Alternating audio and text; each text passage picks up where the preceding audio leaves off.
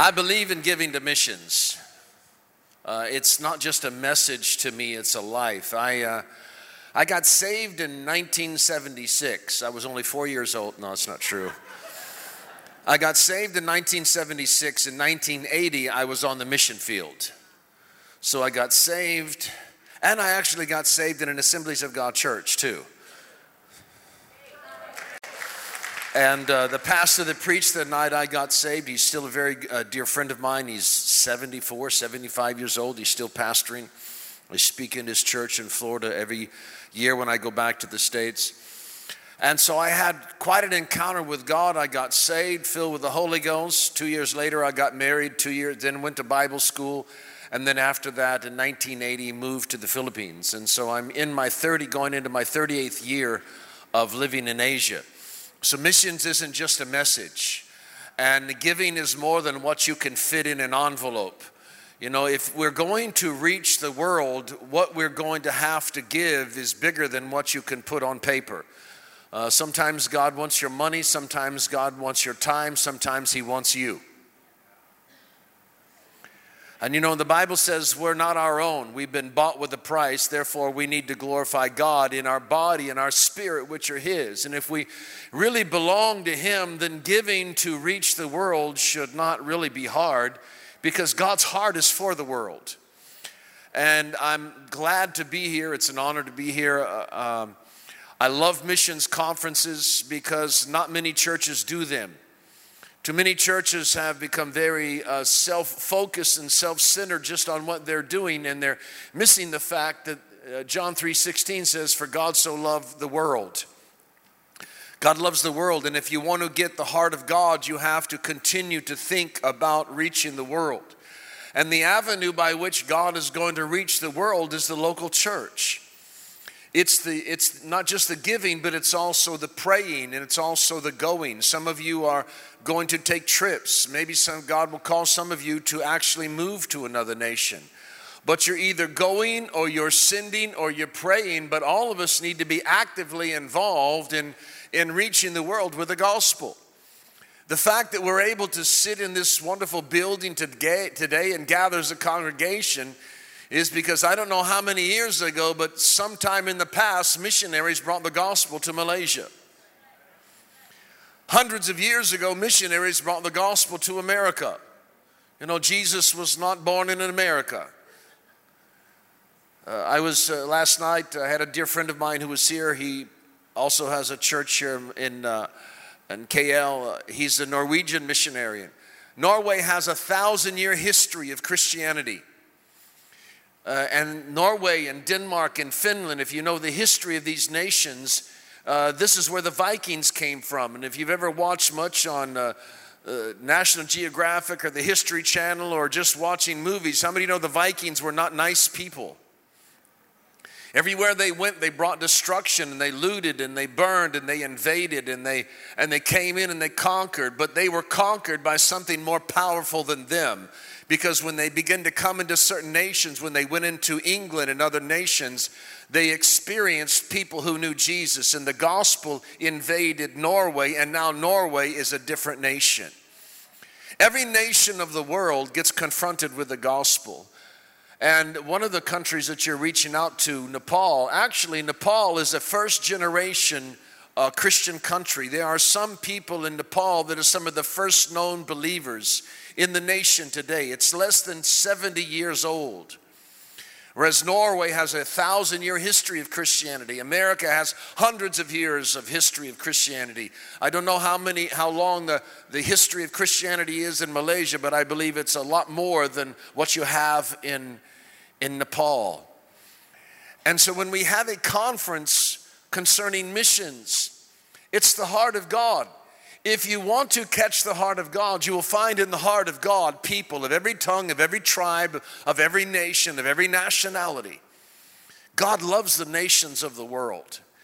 And this unstoppable gospel, when it goes into a nation, light always overcomes darkness, and life always overcomes death. And the hope and the joy and the peace that Jesus brings always is greater than hopelessness and despair and anxiety and confusion. But somebody has to go, someone has to preach it, and then you need those that send them.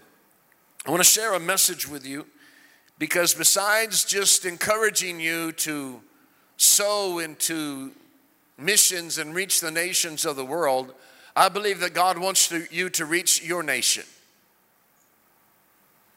Oh, not one amen. That's very sad. Come on now. And I'll give you one more chance. I believe God wants you to touch your nation.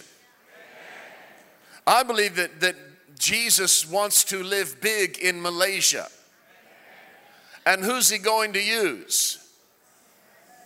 Yeah, come on, say us. Look at the person next to you and say, I think he's talking to you right now. Look at the person on the other side of you and tell them, listen carefully, I think this is for you. The strength of our Christianity is not going to be demonstrated and performed just at our church service. The strength of our Christianity needs to be in everyday life. Amen. This is not a theater where you come in and you watch a performance. You sing a few songs and you watch a performance and you say, okay, what does this guy have? Let's see what he can do today.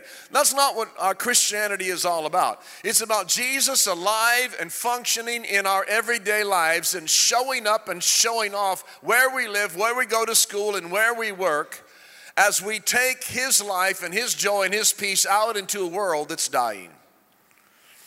Luke chapter 7. Verse 11, you share this story with you because I believe that God wants to impart something into your hearts today besides just stirring you concerning missions. Luke chapter 7, verse 11. Now it happened the day after that they went into a city called Nain, and many of the disciples went with him and a large crowd. Say large crowd. In the Bible, a large crowd usually can be anywhere between 3,000 to 5,000 people. So I want you to visualize there's anywhere between 3,000 to 5,000 people that are following Jesus. When he came near the gate of the city, behold, a dead man was being carried out, the only son of his mother, and she was a widow. And a large crowd from the city was with her. Say large crowd. So there's another large crowd. One crowd is coming into the city, another crowd is coming out. One crowd is following Jesus, the other crowd is following a widow and a coffin.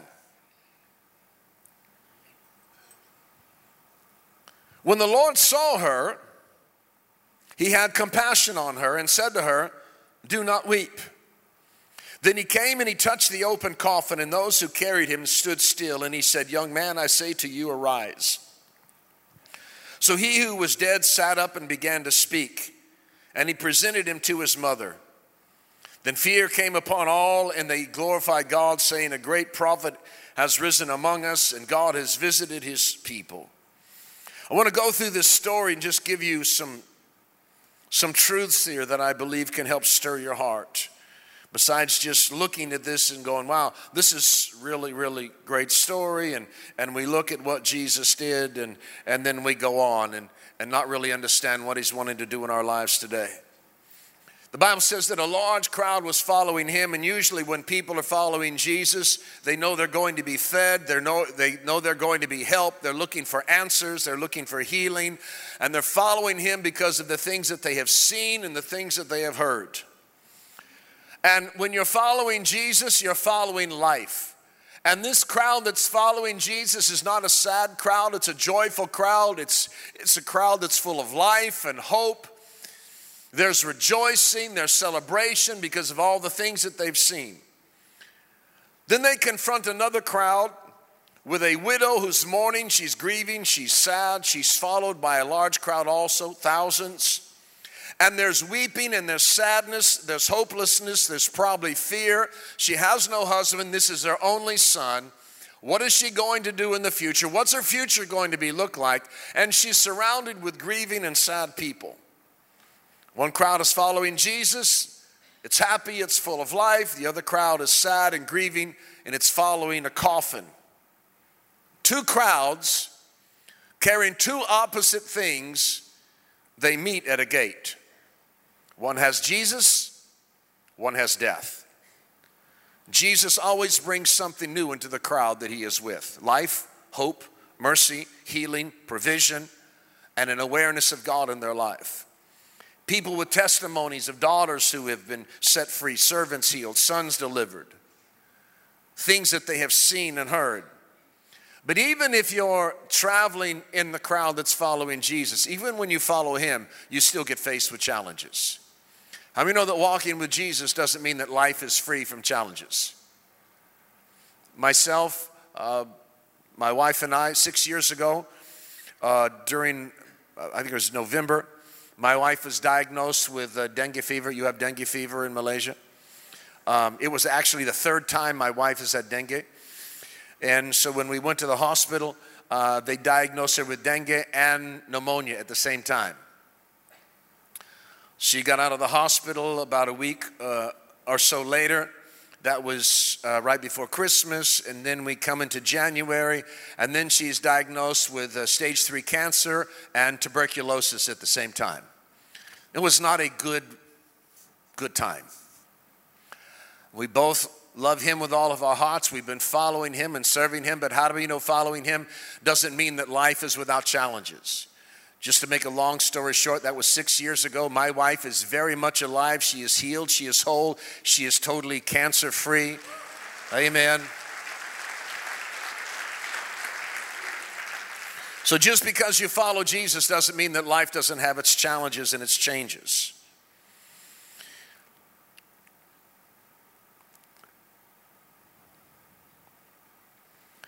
These two crowds come together. And it says, when Jesus saw her.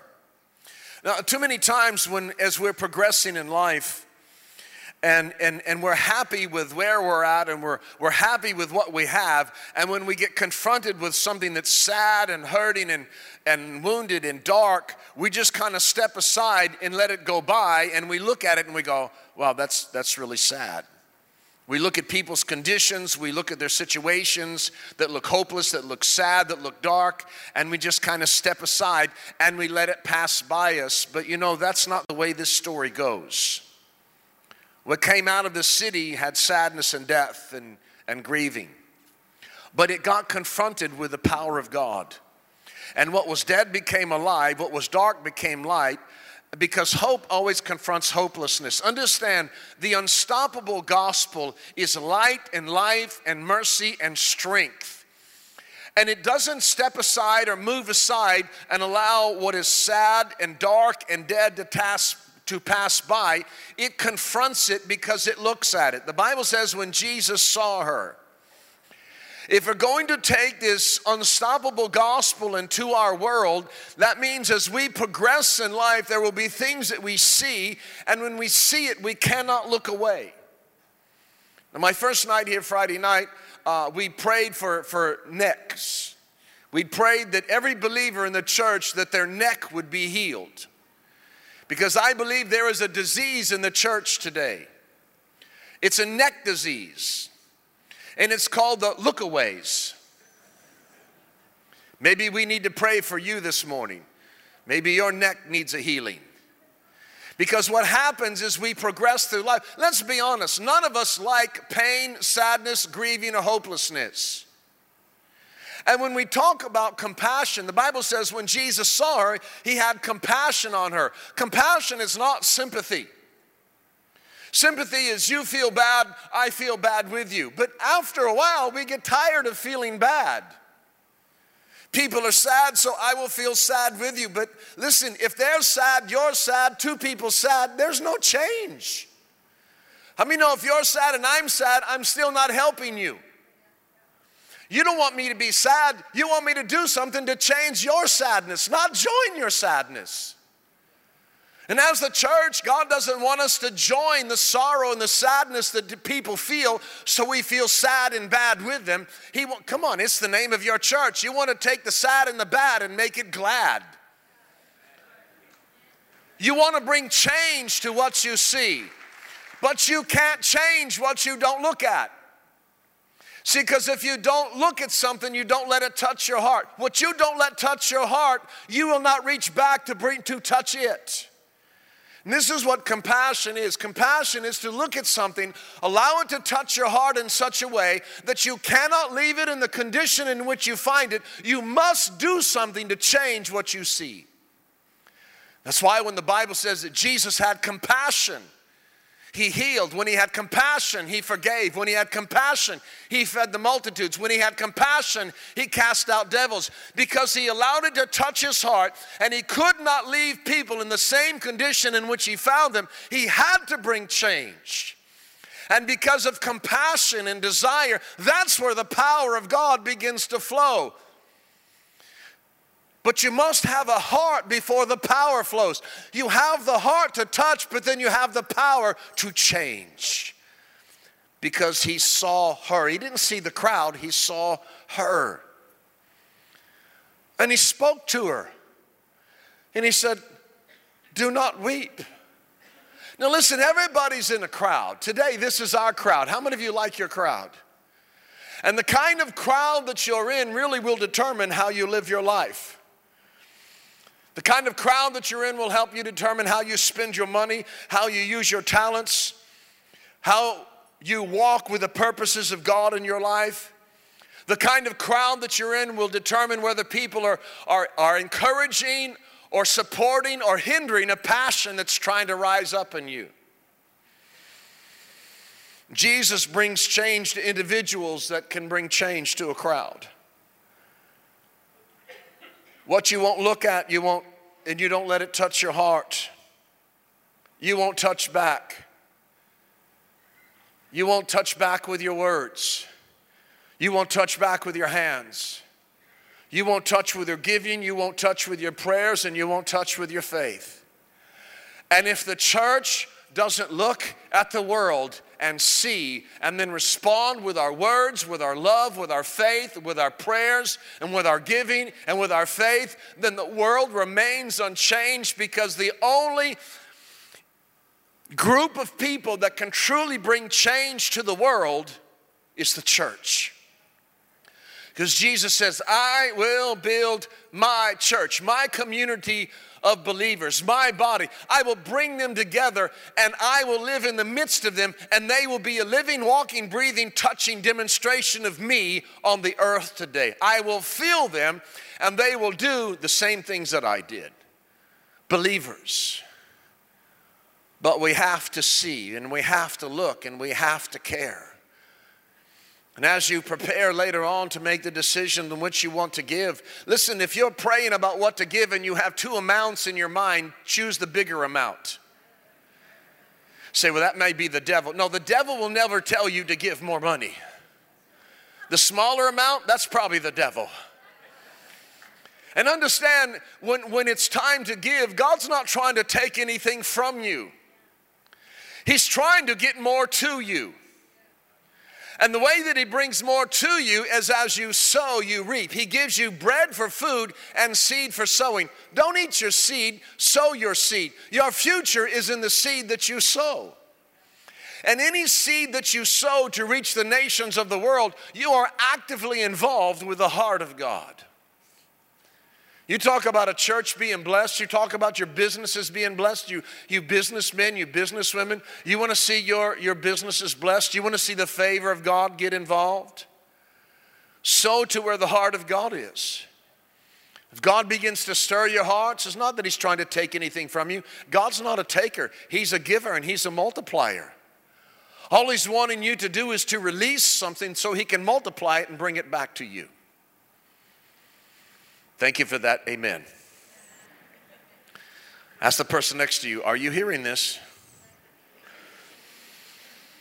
The Bible says when he saw her, he had compassion on her.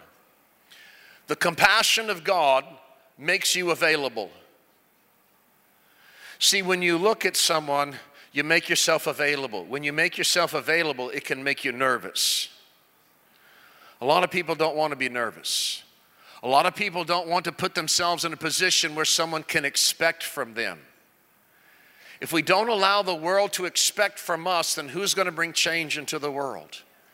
Yeah, but it makes me uncomfortable. That's okay. Get a little uncomfortable. God likes to make you a little nervous. You know what makes you nervous? Doing something that you haven't done before, or maybe doing something bigger than what you've been doing in the past. How many remember the first time that you began to tithe, you were a little nervous? Nobody. Okay, I must be preaching to the wrong church. Come on, how many of you, when you first began to give and you knew it was God and you got a little excited, but you also got a little nervous? And your hand was, okay, Lord. See, when you do something for the first time, you get a little nervous. God likes to make you nervous. It gets you out of your comfort zone. Let me ask you, when's the last time you got nervous? Keep doing things for the first time. Try something new. If you've become comfortable in what you're doing, God says, listen, stretch it out a little bit more. Okay, I'm going to give a little bit more. But in this coming week, I'm praying it's not only going to be what you give with your hand, but God's going to bring somebody across your path, and He's going to show you someone, and you're going to want to look away, but I believe that God is going to heal your neck, and you won't be able to look away. You're going to look at them, and God's going to say, listen, speak to them. Say something to them. Release words. The words that we have in our heart coming out of our mouth is the incorruptible word of God, which lives and abides forever.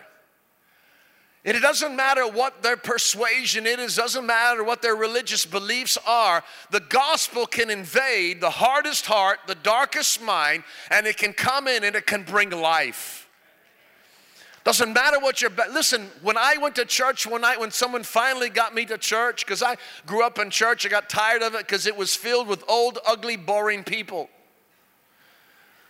And I walked away. I was a borderline alcoholic, strung out on drugs, working in a bar. That's my background. But I met Jesus.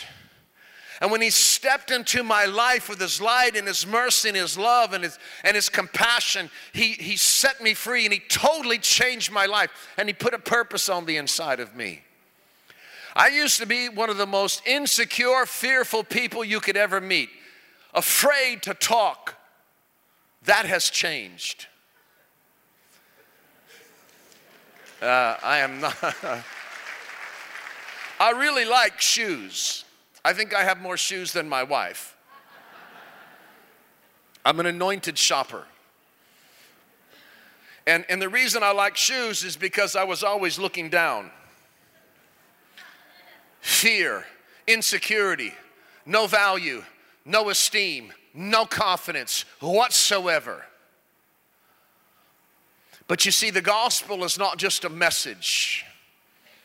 It's about a person. And this person, when we release by words, when we release the presence of God by touch. See, there's something supernatural in your touch. Is your body the temple of the Holy Ghost? Oh, that's pretty weak. Is your body the temple of the Holy Ghost? See, it's either the temple of the Holy Ghost or a prison for the Holy Ghost. Which one is it? Because if it's the temple of, that means there's a demonstration that life comes out. Life comes out of my mouth, because out of the abundance of the heart, my mouth speaks. Not my words, His words. And His words are life. They're spirit and they're life. They do more than just touch heads and persuade minds. They go into the very core of a person's heart, and they challenge and they break any kind of bondage and limitations that's on their life, because the anointing breaks and destroys the bondages. How does the anointing come forth? Not because you have a visiting evangelist that has power, but you have believers that are full of the Holy Ghost, and they have words and they have a touch, and they may be a little bit nervous, but they're willing to let God use them, touch somebody's life. That's why you have miracles on the mission field. Why do you always have miracles on the mission field? Because you act different. You go to another nation and you get crazy, you get bold. Why? Nobody knows you. You don't live there, and you know in 8 days I'm going home, so I'm going to act as wild and crazy because I have no reputation to protect, and it doesn't matter what happened. In 8 days I'm leaving, I don't care. And so you say things and you do things and you act a certain way.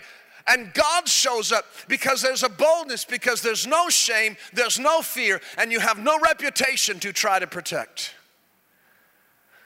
Can you imagine if you acted like that here? People would think, what's happened to you? You're acting a little crazy.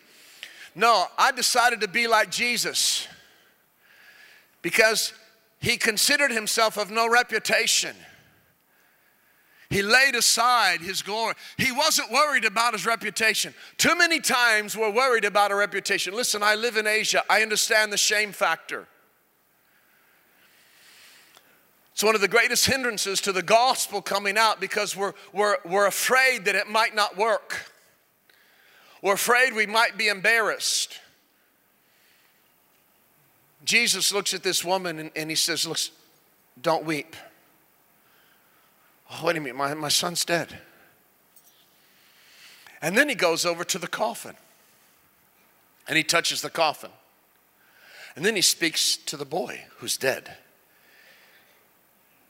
He said, little one, I say to you, arise. And the boy sat up. I bet that freaked everybody out when the boy sat up. Because you see, life confronts death.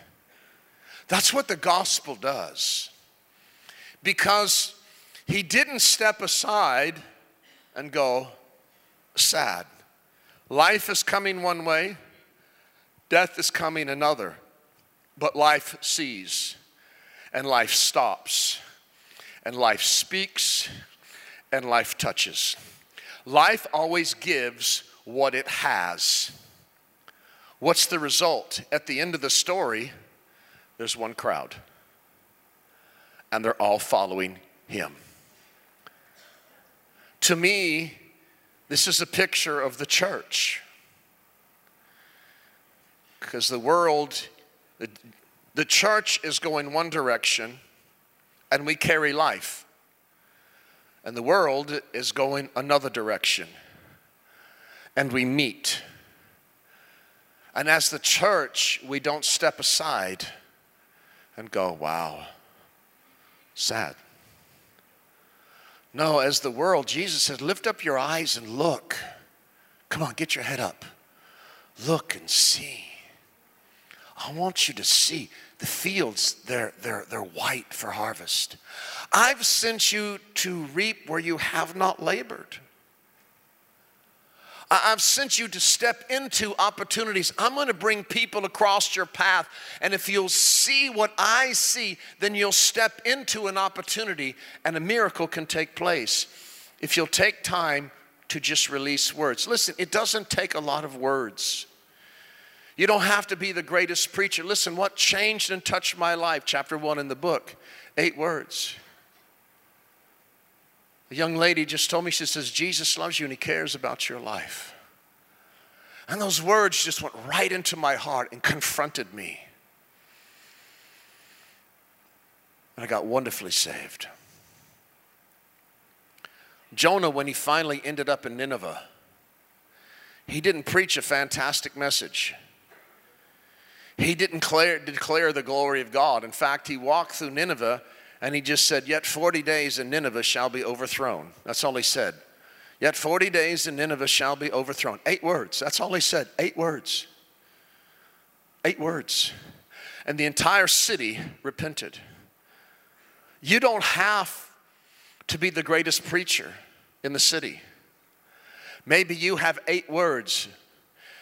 Maybe you have a touch. Maybe you meet somebody at work and they're not feeling good. They're feeling sick, or there's a sadness, or there's a hopelessness, and say, yeah, but they're not believers. It doesn't matter if they're believers. Pray for them.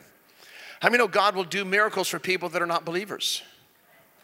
How many know that everybody that Jesus healed in the Gospels was not a believer? Nobody was born again until after Jesus was raised from the dead. God will heal unbelievers. He will do miracles in their life. And sometimes maybe it's a harvest you're going to reap, or it's a seed that you're going to sow. But he wants you to see, and he wants you to speak, and he wants you to reach out.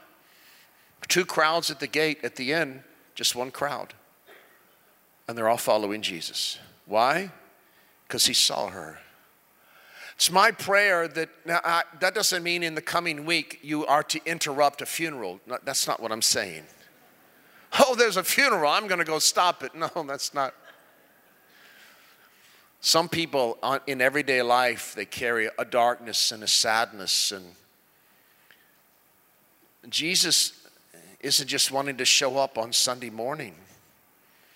He wants to show up on Monday and Tuesday and Wednesday and Thursday and Friday and Saturday. He wants to show up in your world. He wants to show up where you work or where you go to school. He wants to show up in the marketplace. Our giving is not limited just. My wife, she's one of the most generous people I know. There's only 4 things that she will not give away. Our 3 children and me. I think she's been tempted with me a few times, but so far so good. She hasn't given me away yet. That's good. But I've watched her in grocery stores go up to people that you could tell that financially they're challenged, and she says, honey, give me your wallet. That's always a scary thing when she asks for my wallet. I've seen her give to people in grocery stores. We've been in restaurants where she was listening to someone talk that just came from a dentist's office and overwhelmed by the amount it was going to cost to get their teeth fixed. And she goes, honey, let me have your wallet. I went, oh, I said, can I pay for lunch first? She goes, no, just use a credit card. Give me your wallet. Okay. She has no mercy on my wallet. And she'll take it and she'll just empty it. And she'll go over and she'll say, excuse me, and she'll sit down next to somebody in a restaurant. So I couldn't help but overhearing your conversation. I went, that's not true. You were listening on purpose.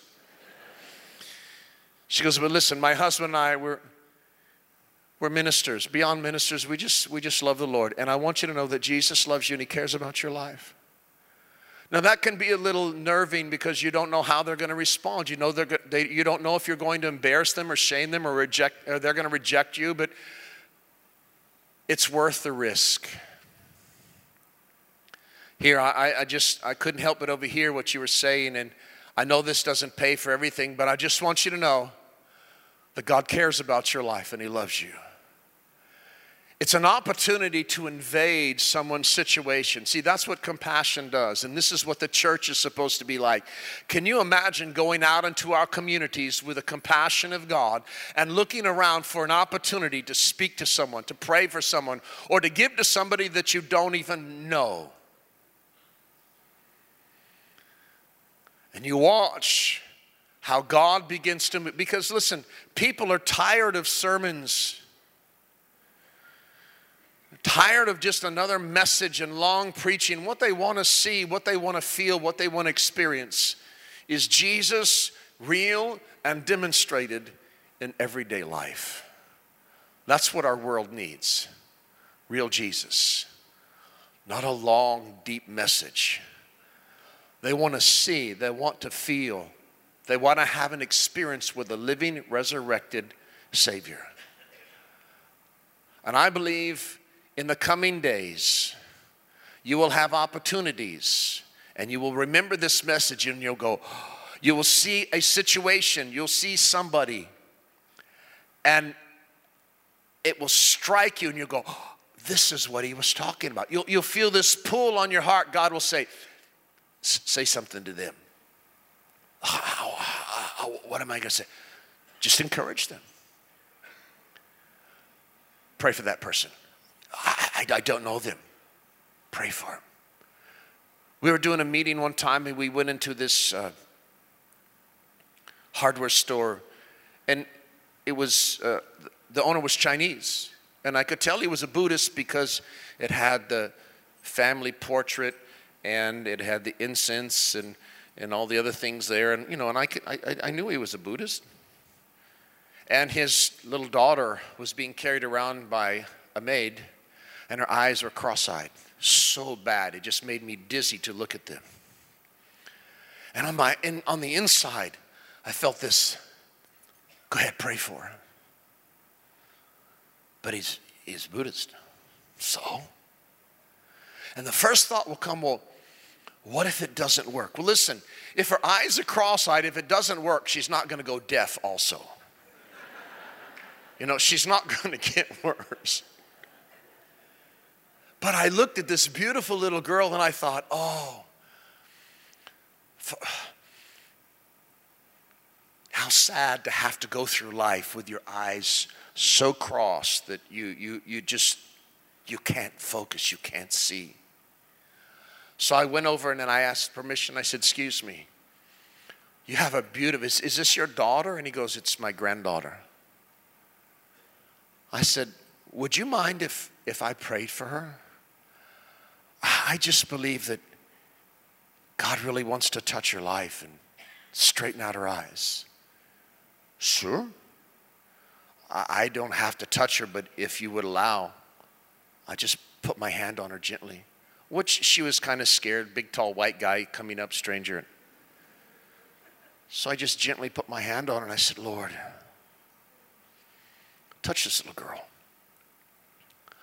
For her sake and her grandfather. Let him know you love him. He had no faith. And so we prayed for her. Her eyes straightened right out.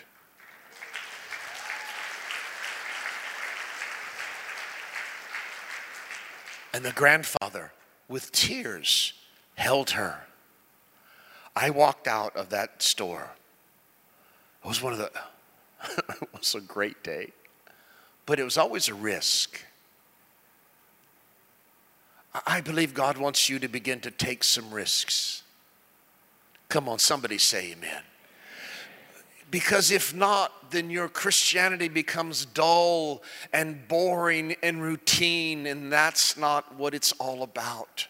That's not the kind of Jesus we take into our world. That's not the unstoppable gospel that brings changes to hearts and minds and bodies and breaks bondages. But there has to be a people that aren't just this bold and crazy, but they are just filled with compassion and just they make themselves available. And when you make yourself available to allow things to touch your heart. Listen, if God's got your heart, He's got your wallet. Come on. Yeah, see, because the direction to your wallet is through your heart. Once God has your heart, He's got you. When He has you, He has who you are, He has what you have. And then your life and your Christianity and your walk becomes a living adventure. Not dull, not boring, not routine. Let's pray.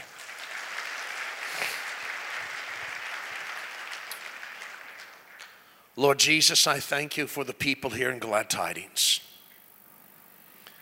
I thank you that you want to move in their lives. I thank you that out of their innermost being flows life. I thank you that their words carry life, their touch carries life. Their giving carries life. In their giving, you take something that is paper, you take something that is physical, you take something that is natural and temporary, and you use it to do something that is supernatural and eternal and spiritual. You take a little boy's lunch and you multiply it because you're going to meet needs. And I thank you that as people begin to give and sow into the nations of the world, as it's released from their hand, it gets multiplied, and the needs in these nations are met. But the return is greater than what they began with. Only you can take a little boy's lunch and end up with 12 baskets left over, more than what they ever started with. Because your hand and your touch and your multiplication is upon the release. The release of our words. The release of our touch. The release of our praying. The release of our giving. Bring a multiplication in this church because you bring a multiplication into these lives. Let us be that crowd that's following life. And out of this crowd, let life flow that touches and changes darkness and hopelessness and makes Jesus real. here in Malaysia and the nations of the world. And we thank you for that. In Jesus' name, amen. God bless you.